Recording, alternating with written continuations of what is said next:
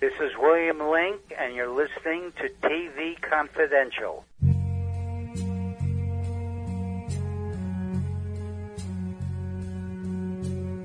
We're talking to Roy Thinnes, star of The Invaders, The X-Files, The Psychiatrist, General Hospital, The Long Hot Summer, Falcon Crest, The Hindenburg, and other films and TV series. Just looking at some of the other things you've done throughout your career, there's some interesting threads that connect, particularly the projects you did in the 60s, 70s, and 80s. We mentioned that The Invaders and The X-Files, there's a connection there.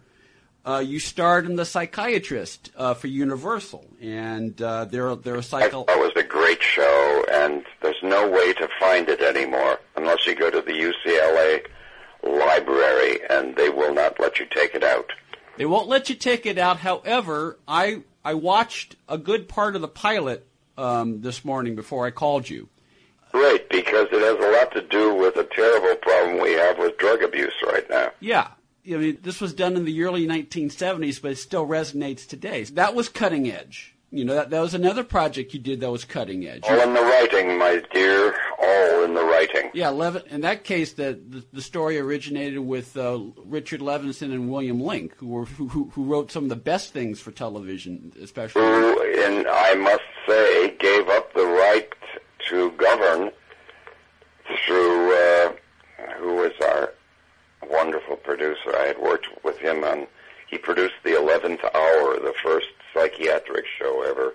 No, that wasn't Gerald Freeman, was it? Well, Gerald Freeman became the producer at Universal of The Psychiatrist because of the executive producer. He was executive producer of 11th Hour, which is a magnificent show. And that was years before that. Yeah, that was in the 60s. That was like the mid-60s, if I remember correctly. Yeah, no one ever had touched on psychiatric problems in families and friends. And this was a show that was beautifully written and very well done. Anyway, that's where I met Angela Lansbury. She played my mother. It was a whole family. Tuesday Weld was my sister, and Marty Balsam was the father. And we went into a family ordeal of psychiatric problems. It was greatly done. So when I heard Norman Felton, it was his name. That's it, Norman Felton. When I heard that Norman Felton was producing The Psychiatrist at Universal, I gave him like a 300-page script I had been writing because I had been traveling with a modern psychiatrist from UCLA who dealt with abuse, drug abuse in particular. And he had 2 huge wards there. He had licenses to experiment with cannabis. There were bags of cannabis in the hallways there that were being shipped in to be reduced to THC pills so they could standardize the experiments. And do you know what I'm saying? Yes. Yes. So in the middle of that, I think it was Governor Ronald Reagan at the time, took his license away for cannabis. Mm-hmm. And he, in turn, gave it to the Eye Institute at UCLA, who did all of the experiments that he wanted to do. What are our nervous reactions to THC?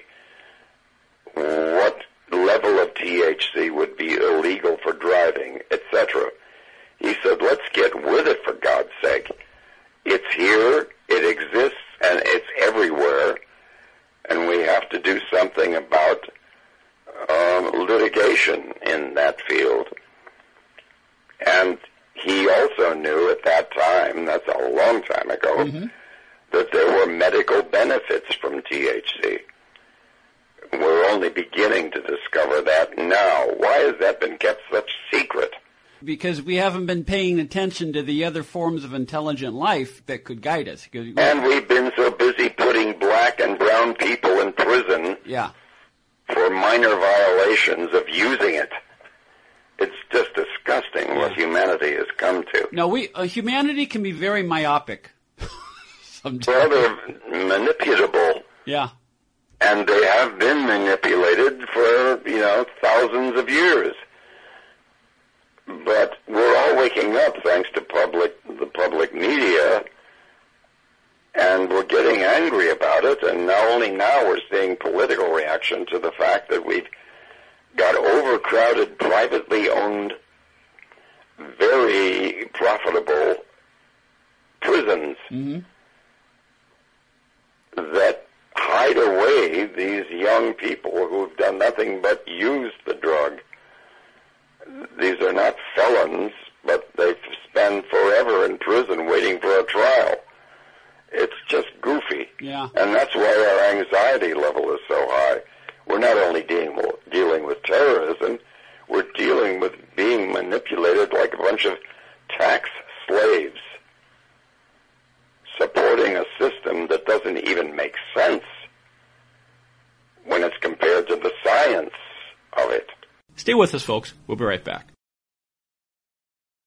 You answered one of my other questions, which is there was clearly something about the subject matter of the show and the character that you played on The Psychiatrist that connected with you. And again, I go back to the word authenticity. It comes across in your performance on that. At least in the pilot, which is the one show I've been able to see. Yeah, well, let me begin by saying that before I became an actor, I wanted to be a news reporter. I was going to ask you that. I worked on the radio station, station WBEZ, which is the Board of Education radio station in Chicago, and I was trained by professionals.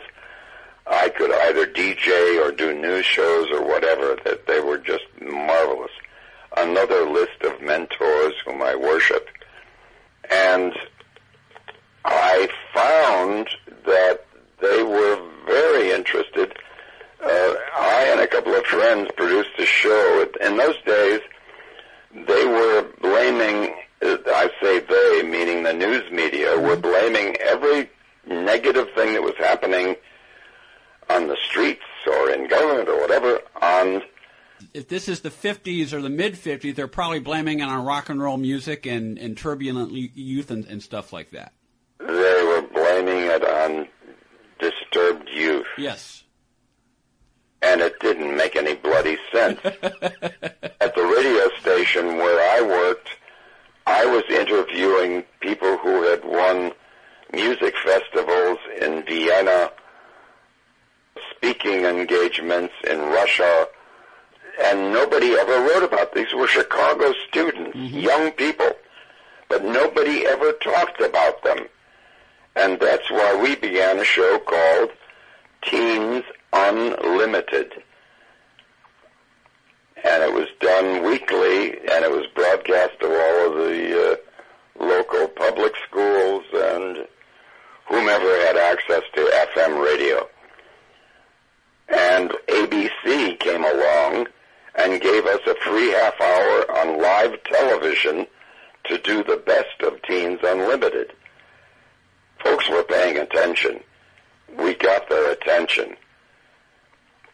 And we presented some of these marvelous musical talents who had won opera contests all over the world, out of this country, who were never celebrated in their hometown. And we did this show, and it was tough to choose the right one because there were so many of them, really accomplished young people who were brilliant in their arts. And it was at that time, while we were producing this show, that I was approached by Marty and Mary Dooling, who were a brother and sister team who had an agency in Chicago. And they said, you should do this for a living. And I said, I wouldn't know how to go about that. And they said, well, that's what we're for, You just show up and do your stuff. And they ended up getting me things like, a pilot film with Frank Lovejoy, which we shot in Chicago. And before I knew it, I was getting invited to come out to L.A. Sounds like two more mentors. My dear, my mentor list is longer than one can imagine, because none of these people ever expected anything in return personally. They were trying to propel a new voice, a new view of what's going on in this world. And they particularly liked rebellion. And that's what we were doing with Teens Unlimited. Yeah. As a rebellion. How dare you, blame teenagers for everything that's happening in the world? Who are we raised by? Who are we governed by and educated by?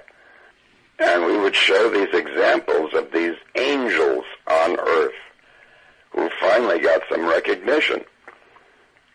And, anyway, along the way, I got into doing, industrial films. And then, as I say, I got this pilot film with Frank Lovejoy, who was another mentor, because maybe 2 years down the line, I first went into the service and served 8.5 years with the reserve forces. But I did about 7 months of active duty right out of high school. My parents had to sign a permission slip because I was still 17. But I didn't want to go to Canada like a lot of my friends were doing. I didn't want to be an outlaw because I felt American. And as I say, in the back of my head, I had this desire to be a news reporter. I worked on the Sun-Times in Chicago. On the night shift, I was a copy boy. Yeah, for Herb Kupcinet. Yes, Herb Kupcinet and many other fine reporters. And I saw what happened at the City Desk. Some great stories had come through, and only a few would make it. Know someone with a drinking or drug problem? Learn how to get sober after we share these stories. I was 35 with 2 beautiful children when my life and addiction started to spiral out of control. After my divorce, I went into a depression cycle and started drinking more often and using prescription drugs. After my second DWI and arrest, my ex-husband threatened to take our children away from me. I was 17 when I became addicted to heroin and meth.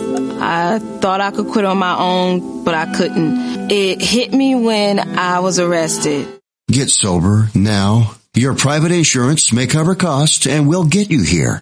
It's simple. Just call Elite Rehab Placement right now. Please, don't wait. Your life matters to us. 800-917-2194. 800-917-2194. 800-917-2194. That's 800-917-2194.